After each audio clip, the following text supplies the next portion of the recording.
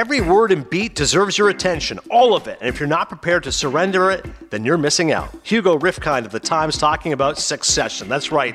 One of the best shows of recent era wrapped up. The finale took place this past Sunday. We're talking Succession with spoilers. Okay, I'm not even going to tell you a spoiler alert because I think now, if you've been on social media for 5 minutes, you already know what happened. So I gave it a couple days. I didn't have the spoiler episode 3 when Logan died. I waited 5 weeks to tell anybody about that. So yeah, exactly. Cody is not caught up to date. Succession with spoilers we're talking about today because the show's over. Also, 2 other shows are over. And again, the podcast is called Cinephile. We talk movies here, but this is a very TV show centric because of the 3 shows I watched, 3 of them all gone. The Marvelous Mrs. Maisel final episode took place on Amazon Prime, and Barry ended up concluding Bill Hader's terrific show. That wrapped up right after Succession. So all I got left now is Rami. I watched Rami on Hulu. Can't wait for that next season to come out. I got to find some new TV shows. As Chris and I talked about last week, but there's always so much more content. There'll be the next big thing, next big show. I want to ask you first this about Succession. We're not doing any old movies this week, but because there's been so much talk around the show, but you don't watch the show, did you feel a little bit disassociated? I'll give you an example. Everyone kept talking about Game of Thrones, who's going to win. I don't watch Game of Thrones. So I was kind of part of the conversation, but I really didn't understand. I know there's Jon Snow. I know there's a dragon, Cersei. I love Peter Dinklage. Like, you know enough that you're like, no, I've heard of Kendall Roy. I know who these people are, but you don't really care. I don't really care, but it does make me... I got this way with Breaking Bad, where everyone was so into it that I swooped in, and the only episode of Breaking Bad I ever watched was the last episode. Because I was like, everyone's watching this tonight. It's on the, and I like saw the final scene. It was honestly really fun to watch it from that perspective of not seeing anything else before it. Right. But I've had Succession's on a long list of shows that everyone says is really good, and I wanted to get to.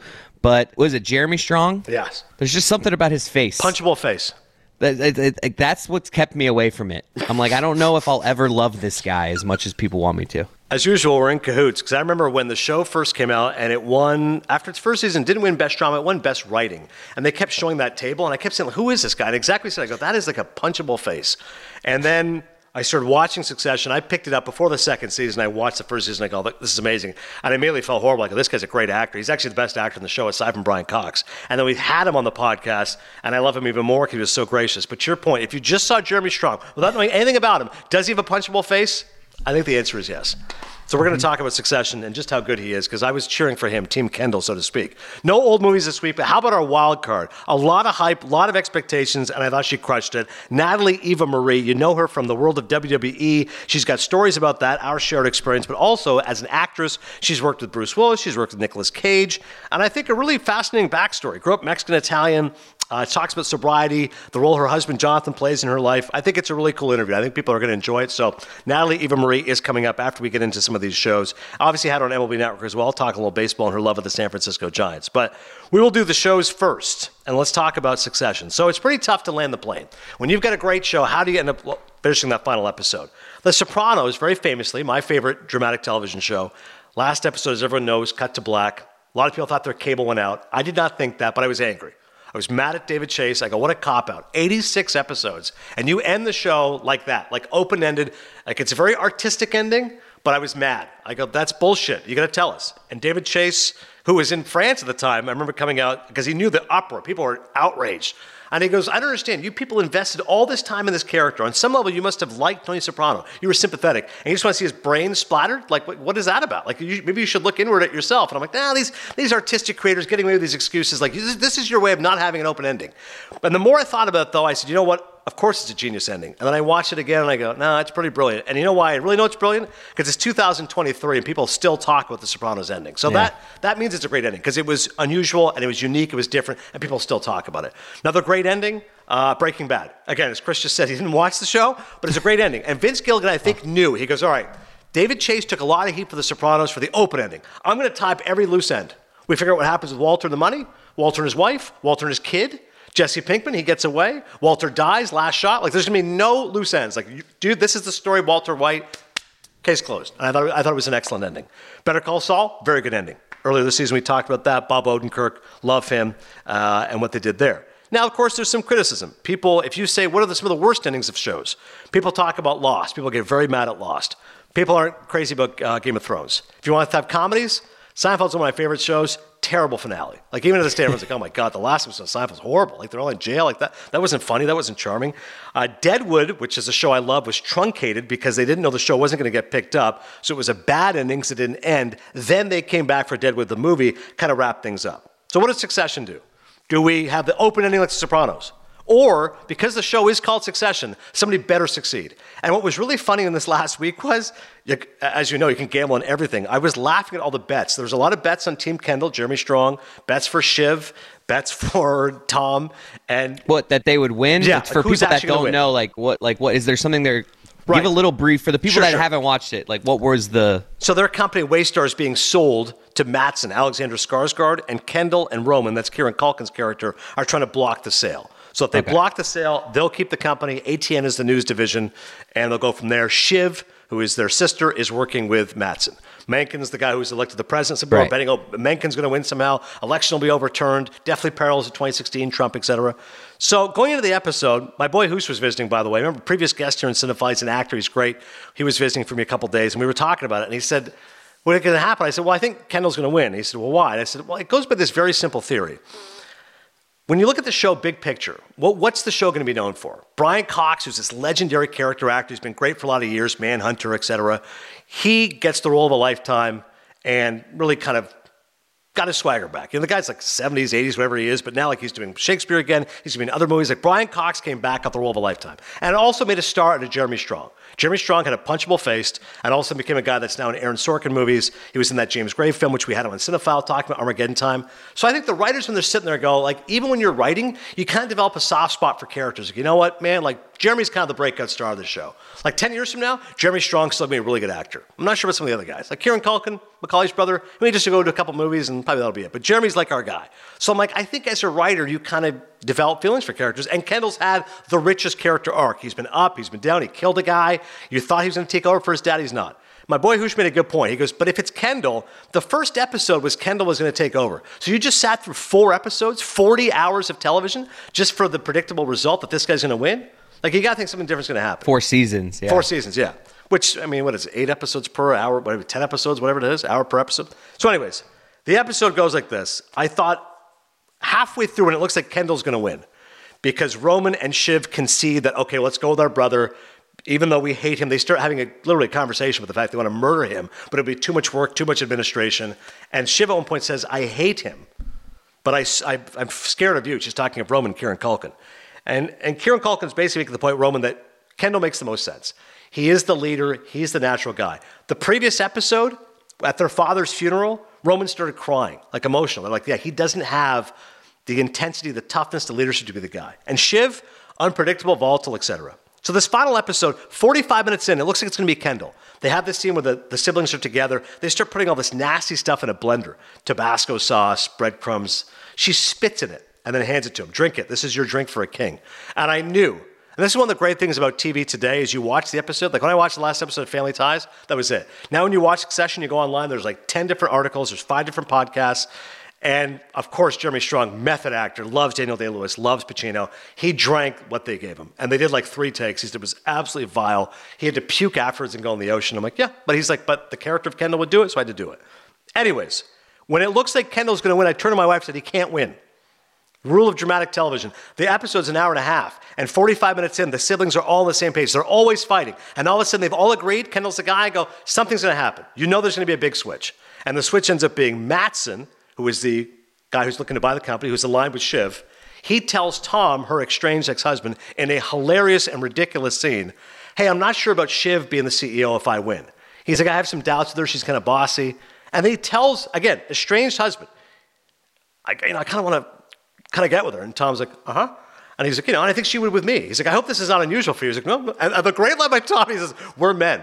Which I might use the next time someone says something like I don't find it. I'm like, hey, we're men. I understand. You want to bang my ex-wife? I'm like, no problem. I totally get it. We're men. And basically he's testing the waters going, hey, if I buy the company and you're the CEO, what do you think? And a key line earlier, Shiv had said to Mattson, the thing about Tom is, and he goes, I hope there's not an issue with your personal life. She goes, no, listen, Tom will suck the biggest dick in the room. Like he's the type that he's a bootlicker. He'll be placated. He's easy. So then he finds out he's now going to be the guy because basically Mattson tells him that. Cousin Greg hears about it in Swedish. He translates, sends it to Kendall. So the end up being the winner of Succession is Tom. But I read a great article in which he said, the winner of what? This show is about nastiness and nasty people behaving badly and getting screwed over and manipulating each other. So even if I won the show, if someone says, who won Succession? It was Tom, the brother-in-law. I really don't think it's a win, because he goes, a week from now, a year from now, I'm going to get fired, something else will happen. And that really is the essence of the show. There's no real winners, there's no real losers. But I felt for Kendall. Jeremy Strong in that scene. So what happens is they think they have the votes, right? The three of them together. They go in the boardroom, this is it. Who's going to go put to a vote? You go around the room, it's 6-6, and it's up to Shiv. And she's about to vote for her brother, and then goes, I need a minute. And Kendall, Jeremy Strong's like, and she's like, she just goes, what's going on right now? And she's like, I can't do it. And he's like, what? She has already found out that Matsson is taking her out as CEO. Her ex-husband is going to be the CEO if she doesn't vote for her brother. But she hates her brother so much, she literally looks at him and is just like, I love you, but I don't think you're the right guy for it. I don't think you'd be a good leader. And now Roman and Kieran Culkin's like, oh my God. Like he's almost laughing because he's like, whatever, I don't care. Like you guys hate each other. Like the whole thing's going up. And he's like, this is bullshit. You're bullshit. We're all bullshit. And Kendall, at this point, just desperation. It was so great acting with Jeremy Strong. Like this is the most important thing. He's like, I feel like if I don't get this, I might die. He needs to be the CEO of this company. And now his sister is saying no. He's like, well, Shiv, we just had a deal. If you just say yes, we're good. We will keep the company. What our father wants, I will be the leader. But her ego, her pride, her nastiness, like, no, if I can't be the CEO, then no one in this family will. You can sell it to Matsson, and my ex-husband will be the CEO. Maybe we'll get back together. I'm having his baby. You know, he's going to be in my life. Amazing. Just like my wife's watching it because she looks at me, she goes, I hate Shiv. Like, what a character. I'm like, yeah. I go, she got rejected by the guy who they thought was going to run the company. He's like, no, I don't think you're right. And she got rejected by her husband because at one point she's kind of like, can we reconcile? And he's like, I don't know. I don't know what I want. And still, she's willing to do that just so her brother does not win. That is true sibling rivalry and truly the essence of Succession. I just fell for Jeremy Strong. Like I said, Team Kendall. I think he's the best actor of the bunch. I really wanted him to win. I felt heartbroken for him. But every actor had their moment. And this goes back to, and what's really funny about this entire episode is right now Cody is wearing Bill Simmons on his hat. For those who are not sports fans, don't realize Miami Heat, thank God, beat the Celtics in 7. We could not have had a Boston team come back from 03. Thank goodness the Heat prevailed. I will be honest, I'm cheering for the Nuggets. Jamal Murray, Canadian. I would love to see him win. But I'm pro-Panthers, so I'm all in on the Panthers. But Bill Simmons had tweeted, and I did not see it, thank God. People were sending me stuff, and I go, I don't really want to know all this stuff. But there was a writer, and Simmons later had posted, said, this is my favorite Succession theory. I watched it right after the last episode. How about that for spoiler alerts? Got the kids down, 9:15, I put the phone away. I go, no, I'm not saying a word. I don't care if literally the world falls apart. I'll check afterwards. Because, of course, I had one of my bonehead friends send me something. I go, dude, you got to check first. Did you watch? Literally said, did you watch? Like you and Roy, I'll text you guys after the Panthers game. Even in my head afterwards, I'm like, I should text first. Like, did you guys watch? Because maybe they're busy. Maybe there's something going on. Like, you know, like, what a win. Holy shit, Kachuk. I'm like, no, dude, I'm DVRing. I'm behind. I'm like 10 minutes behind. Like, what are you doing? Right, yeah, like, I'm sorry. That would be bad. So generally, you should just check. Did you watch? I'm like, of course I watched. I'm like, okay. Anyways, the theory is this. The writer said in shows like these, you always pay attention to the characters' names. Shiv, which is Siobhan's character's name, Shiv is what? A knife. So you know at some point she's going to get someone in the back, right? That's what her character's all about. And she knifed her brother in the back. But the more interesting name is whenever you watch a show, if you see a character with an interesting surname, you have to wonder why. Tom's last name is Wamsgams. She starts explaining what Wamsgams means in German. It's basically like man with belly, vest, all this kind of stuff. She says, but here's the most important thing, and the baseball tie, which Cody will be amused by. Bill Wamsgams was like in the 1920 World Series. I believe for the Pirates. He's known for one thing. He pulled off the first ever triple play in the World Series. So the theory was Tom's going to be the winner because Wamsgams is going to pull off a triple play. He's going to knock out the 3 Roy siblings, Kendall, Roman, and Shiv, in one move. So that theory did come true. Now, I read the interview with the actor who plays Tom, Matthew McFadden, and he goes, were you aware of this Wamsgams character? And he goes, yeah, somebody mentioned it to me like a couple years ago. Do you know your character might be based on this obscure baseball player? And I was like, oh, I don't. Like, he's a British guy. I don't pay attention to baseball. He's like, oh, he'd pull off triple play. So the interviewer was like, what do you think? Like, this is the theory. He's like, yeah, I don't think they named my character. Like, I think, like, that's cool. But, like, whenever I read these people who say these theories and stuff, like, these writers, they're not thinking that way. Jesse Armstrong, the writer, just sat there and said, this will make the most sense. None of the Roys win. Tom will do it. He didn't go, hey, I named this character because of Bill Wamsgams, who played for the Pirates in 19... Like, maybe that happens. I mean, one of my friends told me on Lost, I think all the guys were Yankee writers, so certain characters have Yankee names. I'm not totally sure about that, but the point is, Tom was also, do they write these things? Like, they write these things as the seasons go, right? Excellent question. So McFadden, who plays Tom, he said because they go, when did you know? Like, when did you know you were going to win? And he said, well, Jesse was really honest, the writer and creator. He goes, he'd written it pretty much before the season started. But a few episodes in, he goes, if anybody wants to know what happens, come see me. Like, I'm not going to announce it to everybody, but if you're interested in your character. And McFadden, who plays Tom, said, I don't really want to know too much, because if you know what's going to happen, you start telegraphing it a little bit. So it's better if you're just going episode by episode. But I was curious. So I went and saw Jesse, and I go, how's it going to go? Because that would have mean he had this plan the whole time, and he gave this guy this name at the beginning, knowing that. So it's like, if they're writing this as they go, it's like impossible for these theories to be like correct. You know. So, but he said he asked Jesse halfway through what happens, and Jesse laid it out for him. He's like, yeah, you're going to win. He's like, really? He's like, yeah, Shiv's going to turn on him. This guy's going to turn on him. You're going to do this. He's like, wow. He's like, it's kind of a hollow victory. Like, you don't feel great about it. Your ex-wife's miserable. Like, he's like, okay, cool, got it. But he said, like, don't play your hand. He goes, no. He goes, once he told me, I'm like, okay, but it didn't really impact my acting. But bottom line is, if you think of the great dramatic shows, the last 10, 15, 20 years, dramatic shows, you still got The Sopranos, you still got Breaking Bad, you still got The Wire, but Succession, I think, takes its place. Top 5, top 6 of that group. I'd throw in Deadwood in there as well. Mad Men, a great show. But I thought it was really well done. I thought it was excellent. At some point, Chris Cody's going to watch Succession, a nasty show about nasty people, which has lots of memorable dialogue. They asked Tom what was his favorite line. He goes, well, at one point, someone called me the cunt of Monte Cristo. He goes, I thought that was a pretty good line.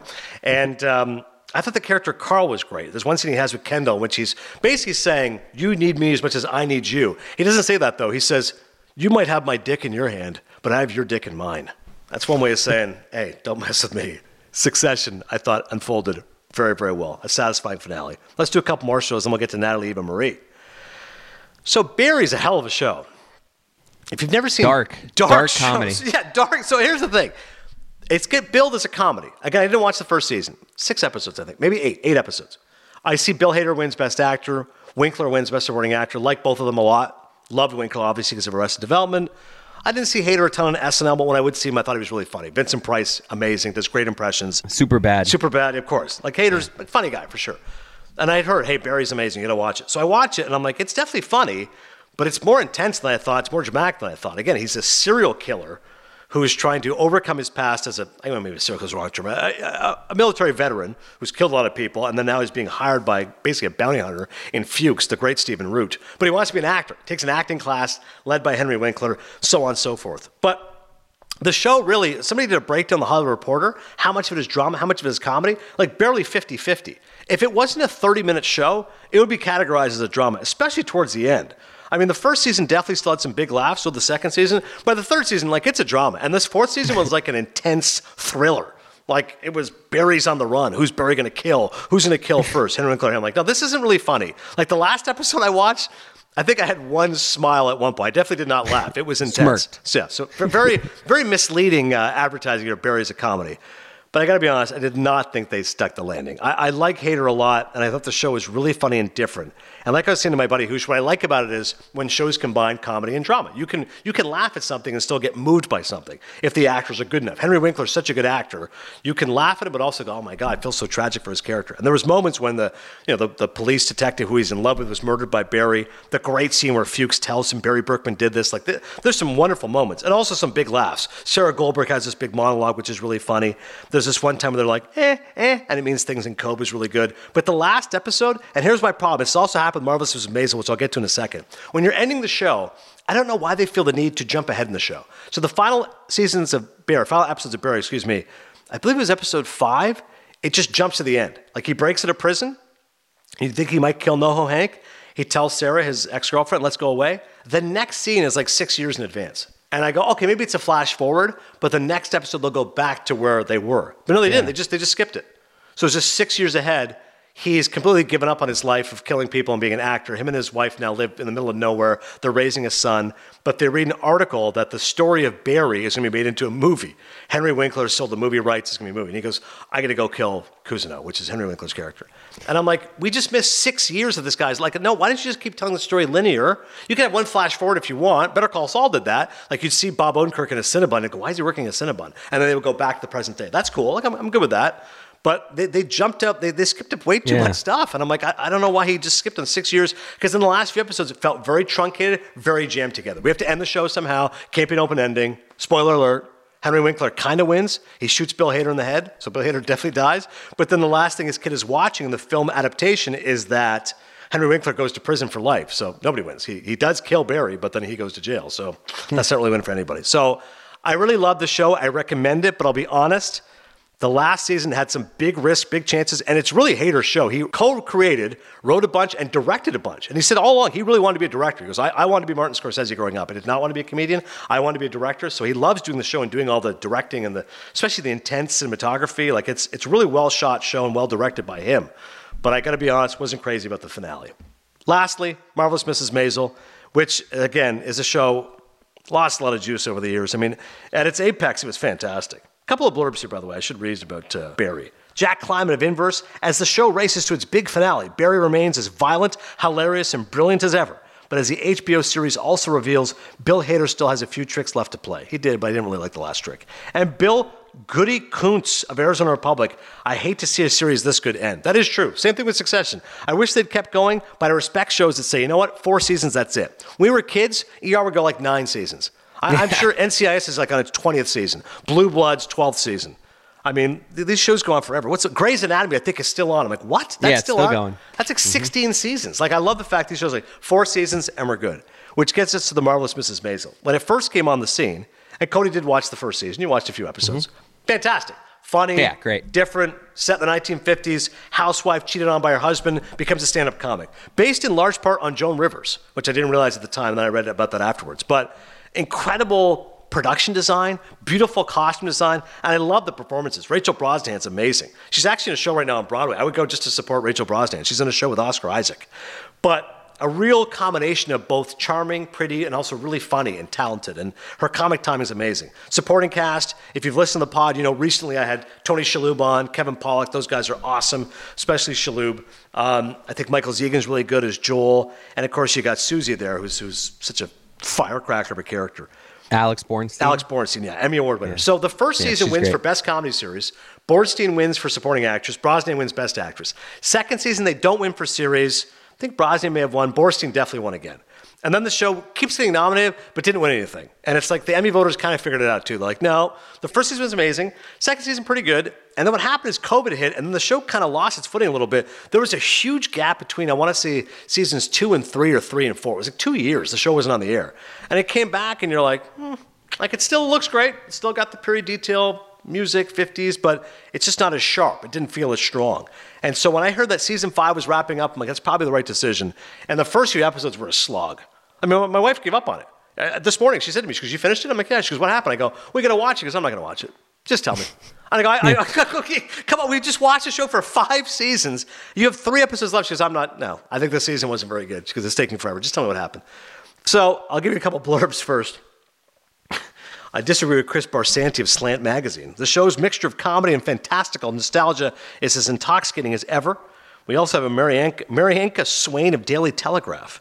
The period comedy drama's last straw is generally enjoyable, even if the jarring choice to introduce time jumps somewhat ruins its escapism. Same problem as Barry. So the season starts, she's in the 60s, she's now writing for a talk show. The guy's clearly based on Johnny Carson, and she's now a comedy writer. She wants to be stand-up, but she's working as a writer. The show jumps ahead 40 years. 2005. I'm like, what are we doing? Why don't you just tell the story? Now you see her mansion, loaded, rich, but she's not talking to Alex Bornstein. Something happened with her and Susie. Now this goes back to like 1980. Now there's an episode of her and Susie where they're fighting. Then it goes back to 1960. I'm like, enough with the time jumps. Why can't we just tell the story? And then the last episode, again, flash forward, Better Call Saul. Give me a little brief, a little snippet if you want. That's okay. 10 seconds, a minute maybe. Oh, what's going on here? But they went way too far in advance. And I guess these creators feel the need with the show ending. They got to wrap everything up. But long story short, Maisel becomes a huge hit, but her and Susie have a falling out because Susie was mobbed up, and Midge's husband found out, in fact, she was mobbed up, went to the mob and said, listen, I have a restaurant. You guys are in business with me. We can embezzle money, racketeering, fraud, but just save my ex-wife. I want her free from the mafia. So he makes a deal with the devil. The mob says, okay. He ends up serving time in prison. This is all the flash forward stuff. He serves time in prison to save his ex-wife. Ex-wife finds out about it, turns on Bornstein. Bornstein calls her, see you next Tuesday. They have a huge fight, and they have a big falling out. Later on, they're both very successful. Susie has this big roast. But again, it's all time shifting. Hey, remember when this happened? It was too much. I'll be honest with you. The last episode was cool. Again, the guy's clearly based on Carson, and I'm like, how's it going to end? She's going to do stand-up on Carson, kind of like Joan Rivers. And the basic, it's a long story short, Borstein hooks it up through the fact she had a relationship with the host's wife. They had a relationship back in college, didn't end well, but she's like, you owe me. She goes to her husband, you got to put Midge on the show. Midge is Miriam, obviously, Rachel Brosnan's character. Okay, fine. He puts her on the show, he says, you're only going to go on as a writer. She's like, what? I thought he was going to go on as a stand-up. He's like, no, you're going to come on as a writer. This is what we're doing. If you don't like it, whatever. They have a couple of stools. She tells her dad, Tony Shalhoub shows up. Her ex-husband shows up. Her mom shows up. And they're on stools. And he goes, oh, this is Midge, one of my writers. I just want to ask her about the writing process. He asks her a benign question, makes a dumb joke, looks at the writers, and goes to break. They're like, what? The producer comes in like, dude, we still have 4 minutes left in the show. He's like, nah, whatever. Let's just end early tonight. He's like, this is network television. You can't end early. What are you doing? We have 4 minutes left in the show. He's like, nah, whatever. I don't care, whatever. And Midge is just in shock. What is this guy doing? Like, I thought we pulled some strings to get me on the show. I was going to do stand-up. All of a sudden, now I'm here as a guest. And they have a great scene, her and Susie. She looks at Borstein and goes, I got a bad idea. She goes, my whole life has been bad ideas. She's like, hey, nobody ever told you to go on stage that first time. She's like, yeah. And she goes, tits up. She goes, yeah, tits up, which is a great slogan for the show. They come back from break. Host says, like, okay, let's talk more. She says, you know what, not enough talking. I'm not really a writer.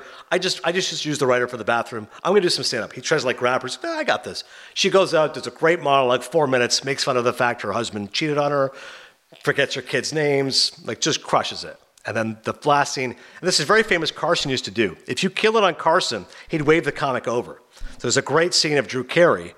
I love this clip. You look it up on YouTube. He said, when I first did Carson, I kill it. Griffin's going nuts. And then Johnny waves me over.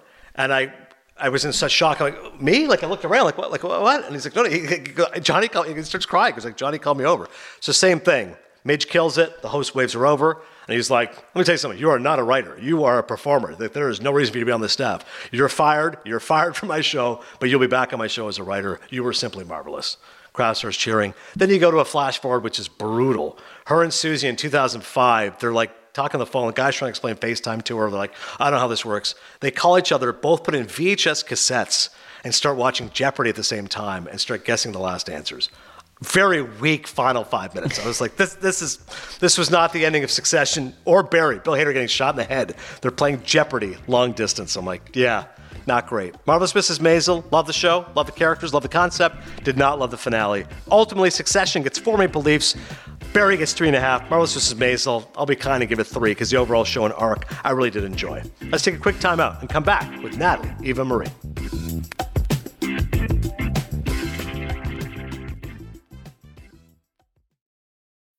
When you need mealtime inspiration, it's worth shopping Kroger, where you'll find over 30,000 mouth-watering choices that excite your inner foodie. And no matter what tasty choice you make, you'll enjoy our everyday low prices, plus extra ways to save, like digital coupons worth over $600 each week. You can also save up to $1 off per gallon at the pump with fuel points. More savings and more inspiring flavors make shopping Kroger worth it every time. Kroger, fresh for everyone. Fuel restrictions apply. This episode is supported by FX's Clipped, the scandalous story of the 2014 Clippers owner's racist remarks captured on tape and heard around the world. The series charts the tape's impact on a dysfunctional basketball organization striving to win against their reputation as the most cursed team in the league. Starring Lawrence Fishburne, Jackie Weaver, Cleopatra Coleman, and Ed O'Neill. FX's Clipped, streaming June 4th, only on Hulu.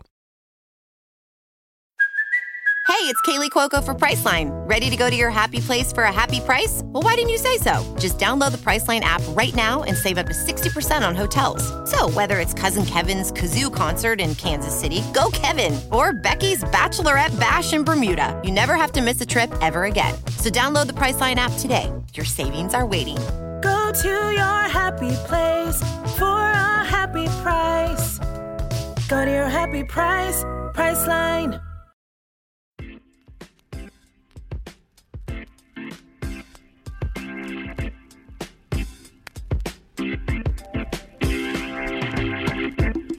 So, Chris, story time for you. I'm the voice of Monday Night Raw. I'm with Corey Graves and with Byron Saxton. We're backstage going through the scripts, and it says Evolution. And I'm like, what's this about? And they're like, Eva Marie's coming back. I'm like, wait, what? They're like, Eva Marie. I'm like, I love Eva. I'm a huge Eva Marie fan. Are you kidding? I'm going to call her matches? They're like, yeah, she's coming back. I'm like, wow. They go, but there's a video, and then Corey Graves is going to go nuts, and then you're just going to do whatever. I'm like, all right, great.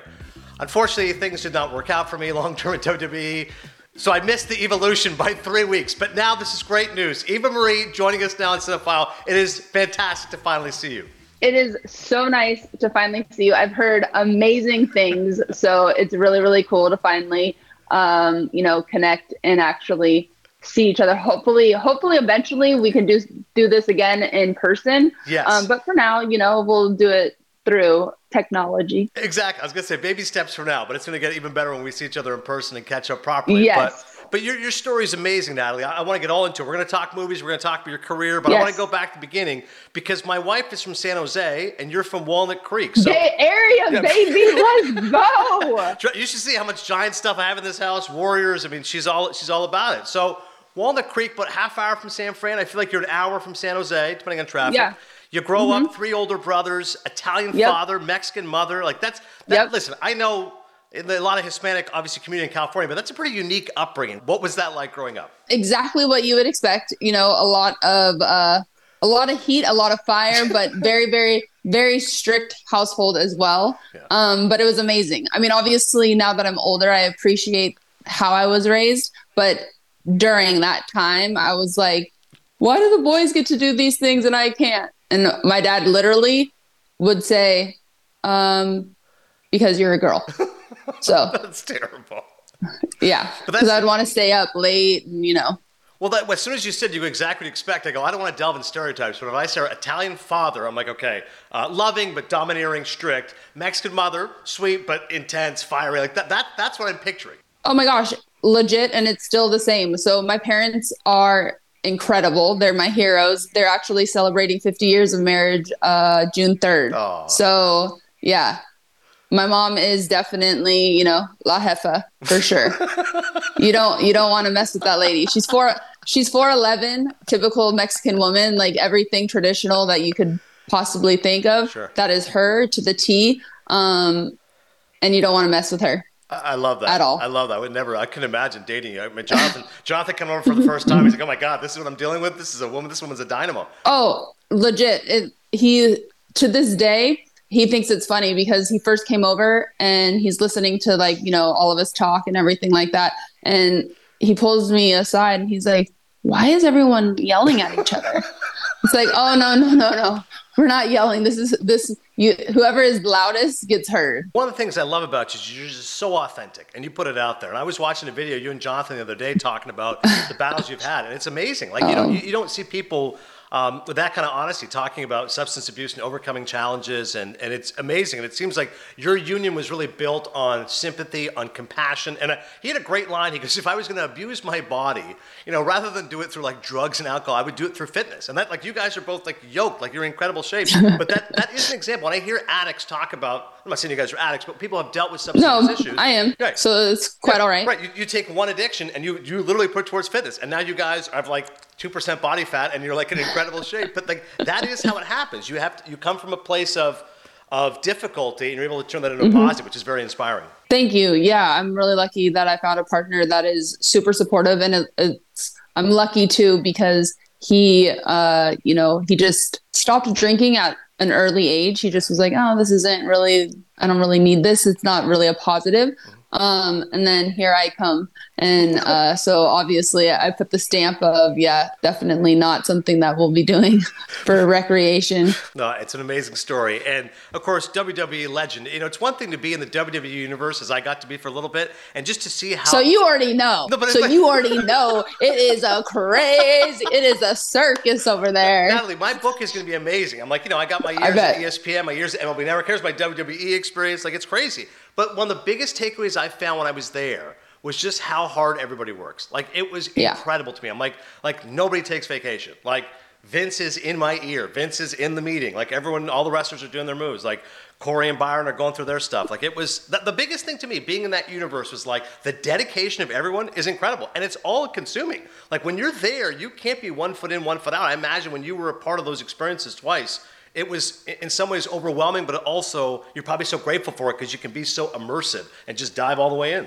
No, for sure. I mean, WWE definitely, it always has a piece of my heart because it gave me my start. Yeah. They took a no-name kid and rolled the dice on me, and I'm forever grateful because it has given me this platform. I'm able to hop on your show and talk to you. Without them, I wouldn't be sitting here for sure. Yeah. But I also think WWE superstars don't get enough credit in the sense, I mean, you're on MLB Network, right? Mm-hmm. These guys, they have off seasons. Yeah. In WWE, there is no off seasons. So you're literally pedal to the metal all year round. So handling all the physicality to the live performances, to getting to the next city, they do a ton of stuff within the community, which is amazing. And doing those appearances, it's definitely, you are all in. It's a great point with vacation. I remember early on, like turning to Graves or Byron, like, so we ever get like, I got kids, I want to take some time off. They're like, what? Like, no, it's 52 weeks. Like, no, if you're taking vacation, it's going to be Tuesday to Saturday. You better not miss Raw. You'll be fired if you ever miss a show. Like, yes. Oh my God, it's crazy. But I respect the dedication. All right, let's talk some movies. Before we get into your movies, how passionate were you about movies growing up? What kind of movies did you watch with your parents, with your brothers? What movies did you love? I mean, growing up, it was very much, obviously like Rocky, Die Hard, those types of movies. It's funny because my brothers still laugh because back then when you would still go to like Blockbuster in our town, we would have Bradley Video. So it was like a big deal to go rent a movie, right? So I would go with my mom and the boys would get so mad at me because I would end up always wanting to rent, Nobody Puts Baby in a Corner. That one. Like, and my brothers were like, dude, we've seen this movie so many times. Like, you're not allowed to pick anymore. Like, sit down. You're done. So Dirty Dancing is definitely one of my back in the day all-time favorites. But I can still watch every single one of Rocky's. Yeah. I love it. Maybe because it's the Italian Stallion. That's what we call my dad. I just picture your dad now, like in a training montage. He's like, got logs on his back. He's in the wilderness. It's great stuff. Right.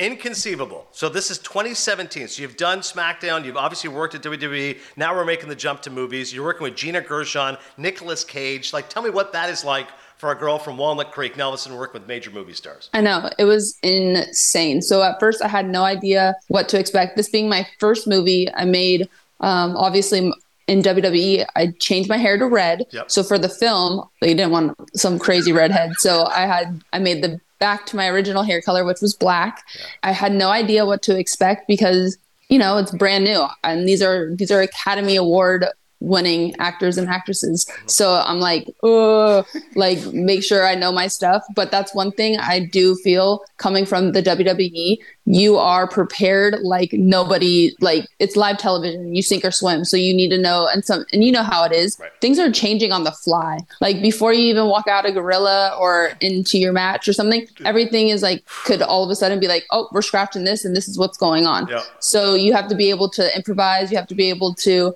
memorize your stuff like on the spot. So I made sure that I had all my stuff dialed and then kind of walked in being like, okay, I'm going to be a sponge and try to soak up as much as I possibly can from these superstars. And it was incredible. I was hoping for some like crazy drama on set, like some like insane things, because you would hear certain rumors, especially about like Nicolas Cage and stuff like that. Yeah. And I was let down a little bit. Everyone was so cool. And it was really crazy, my encounter with Nicolas Cage, because obviously if you haven't seen any of his movies, you're living under a rock, right? Yeah. So I remember meeting him and he was like, oh my God, so nice to meet you. Me and my son, we're huge WWE fans. Will you actually hop on this FaceTime and talk to my son? And I'm like, I'm trying to play it cool because I'm like, whoa, this is Nicolas Cage. Like what? So he was awesome. I loved every minute of working on set. And plus, you know how quick WWE is. So being on set, I'm like, this is a piece of cake. Like they can't even legally bring me back to set for, you know what I'm saying? So you get a proper amount of sleep. You can get a workout in. It's amazing. I just love that you dropped in gorilla because that's only something WWE people would know what that means. Like, true, right? True. Big E's in gorilla right now. I'm like, yep, okay, got it. Like, I love that you dropped it. That was great. I met Nicolas Cage once at the Sundance Film Festival. And to your point, I'm awestruck going in. I'm like, oh my God, it's Nicolas Cage. Like this guy's Face Off, Con Air, Leaving Las Vegas. Like, he's done everything. He can do drama, he can do comedy. And he was just like the coolest guy. And you're right, he was the word I would use is he was very sweet. He definitely looked the part. Like he loved his big fur jacket, eyes with the cool sunglasses. But I remember he talks I can't do an impression, but he talks very slowly, deliberately, like Nicolas Cage. Yes. But like a very sweet guy. Like he was authentic. I found him thoughtful. I think he's very intelligent. I'm like, dude, like for all the stories with this guy, he seems to get great hang.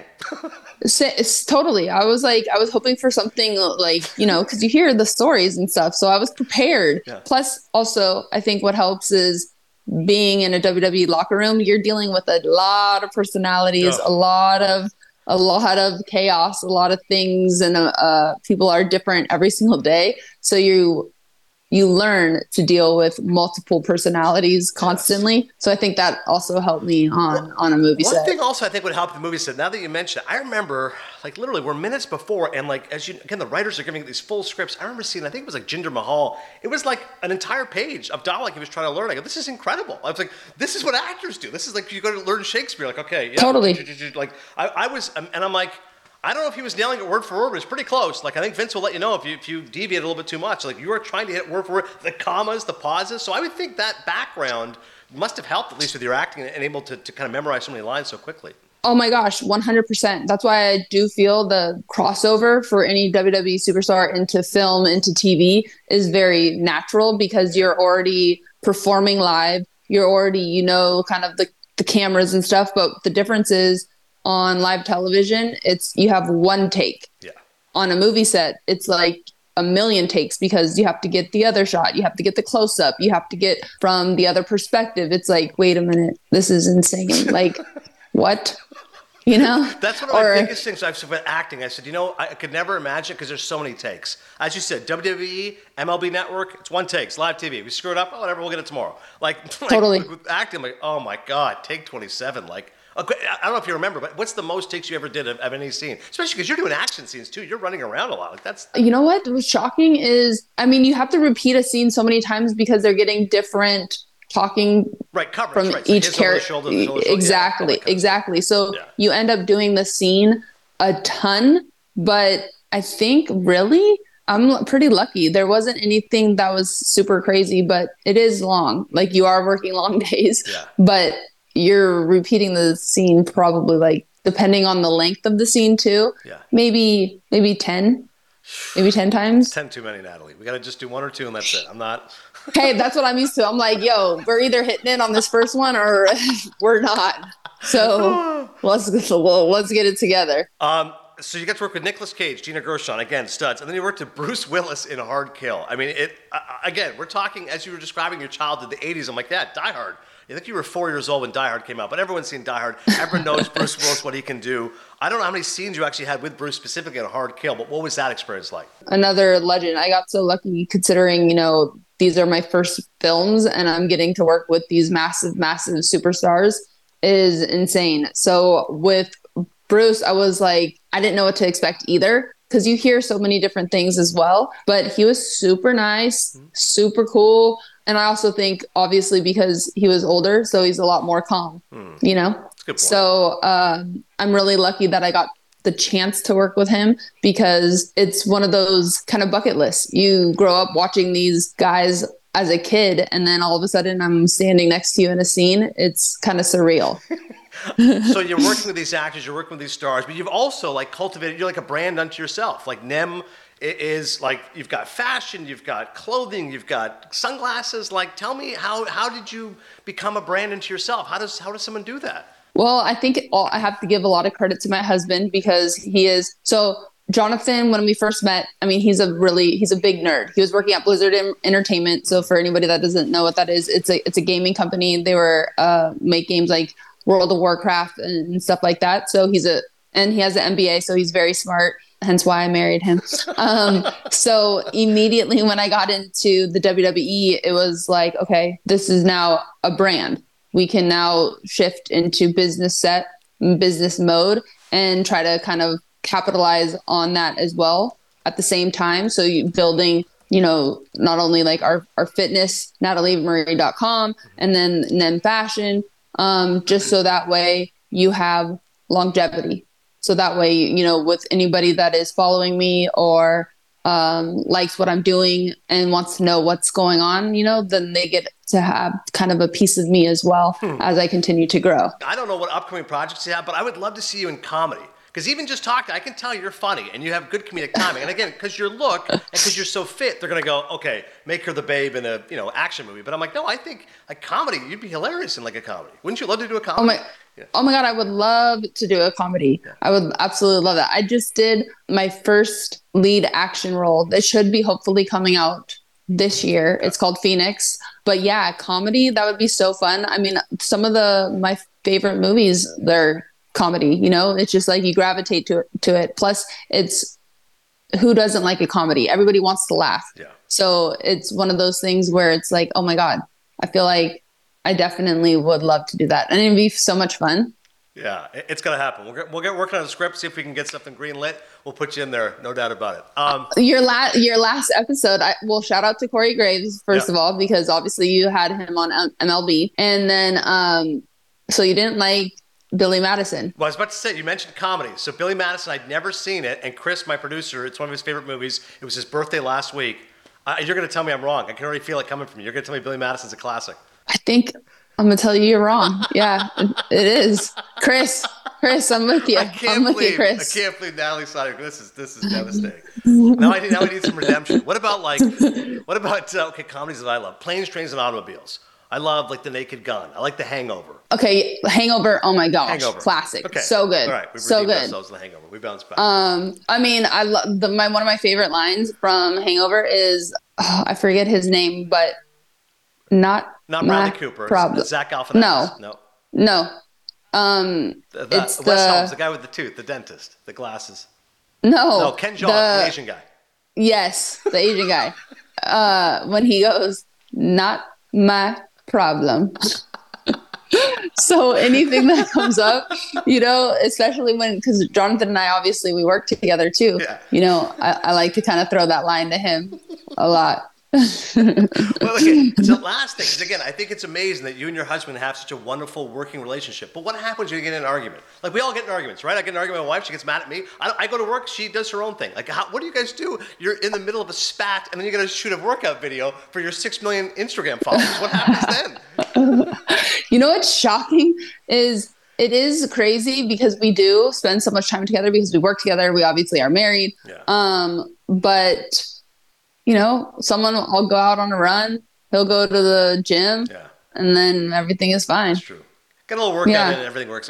Graves does the same thing. Exactly. Him and Leah have their podcast together, and he said the same thing. He goes, if we're not feeling it, everyone takes a time out, then we get everything done.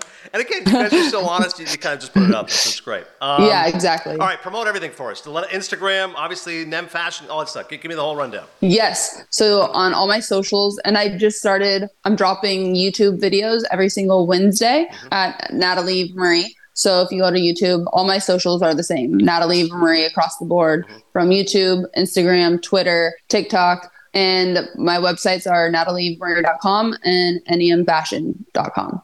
Awesome. And Phoenix is coming out hopefully this year. Hopefully this year. You know how that is so weird. Like I made a movie and it is a comedy and I went in for like ADR. Audio. Yeah, I was going to say ADR. Yep. ADR. Yes. Thank you. See, you're a movie guy. Thank you for helping me out. I appreciate you.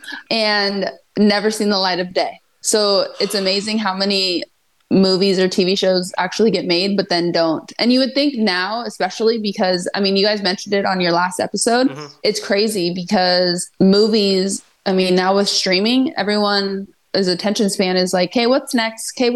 We're growing up, it was like, what's the big movie? What can we go to? Going to a movie was like a big, big deal. Yeah. Now you can just watch it at your home. So the big takeaway here, Chris just messaged me and I had the same reaction. This shows what a pro you are. To everybody listening, this is what happens when someone's a total pro. Natalie I messaged her, she's going to come on the pod. Total pro move, you listened to the last podcast. So you knew what you're getting into. That is such a savvy move by you. Not only that, but when you had texted me, I had told my husband, and he's like, "Oh my God, I love that show." Wait, so Jonathan was already listening. This is massive. Jonathan was Jonathan was already listening. So You guys you're doing it. I love it. I love it. We're in the house. This conversation was amazing. Natalie Eva Marie, again, you can find all her commentary and all her great stuff on social. Listen, I feel like we're kindred spirits. Like, I feel like we would be friends. Yeah, we are. For sure. You talk to me, I already know we're going to be friends. 100%. And you already have that Bay Area vibe because of your wife. So We're already good. Exactly. We're good. Bay Area. Again, you're going to see Natalie's interview on MLB Network as well. She's going to talk about her love of the San Francisco Giants, Will Clark. So we're simpatico. I'm so flattered, by the way, that Jonathan listens. Please tell him thank you. I mean, again, I really hope we do meet at some point, but tell him thank you. That's very And exciting. so do I. Yeah. So do I. Come on now. Don't leave me out here. Yes, you guys are amazing. I love it. And it's so fun to actually hear guys give actual reviews and not be scared. Like, you not liking Billy Madison. Yeah. I mean, I'm facing a lot of blowback for that, right? Hey, but I gotta be honest. But you got to be honest. Sometimes some things aren't your cup of tea. Natalie Eva Marie, thank you so much. You're awesome. Thank you so much. I appreciate you guys. All right, great stuff there from Natalie Eva Marie. And how about her husband? I mean, unbelievable, Cody. He big fan of Cinephile. He's like, you should do the podcast. We owe Jonathan Coyle for telling his wife to do the podcast. I'm always amazed anyone's actually listening, so that's good news for us.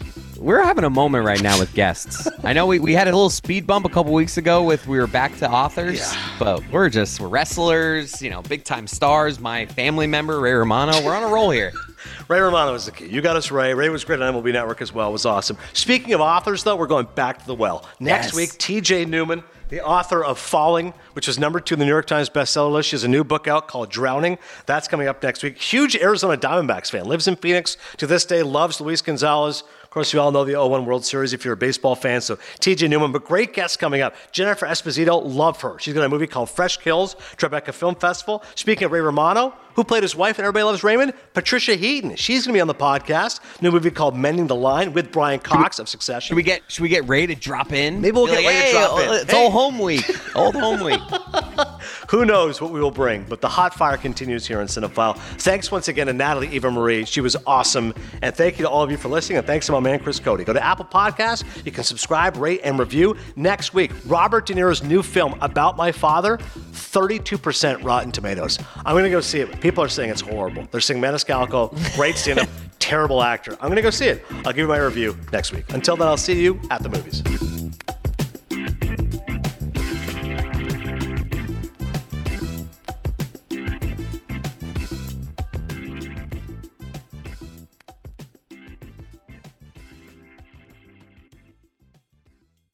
Say goodbye to your credit card rewards. Greedy corporate mega stores, led by Walmart and Target, are pushing for a law in Congress to take away your hard-earned cash back and travel points to line their pockets. The Durbin-Marshall credit card bill would enact harmful credit card routing mandates that would end credit card rewards as we know it. If you love your credit card rewards, tell your lawmakers, hands off my rewards. Tell them to oppose the Durbin-Marshall credit card bill.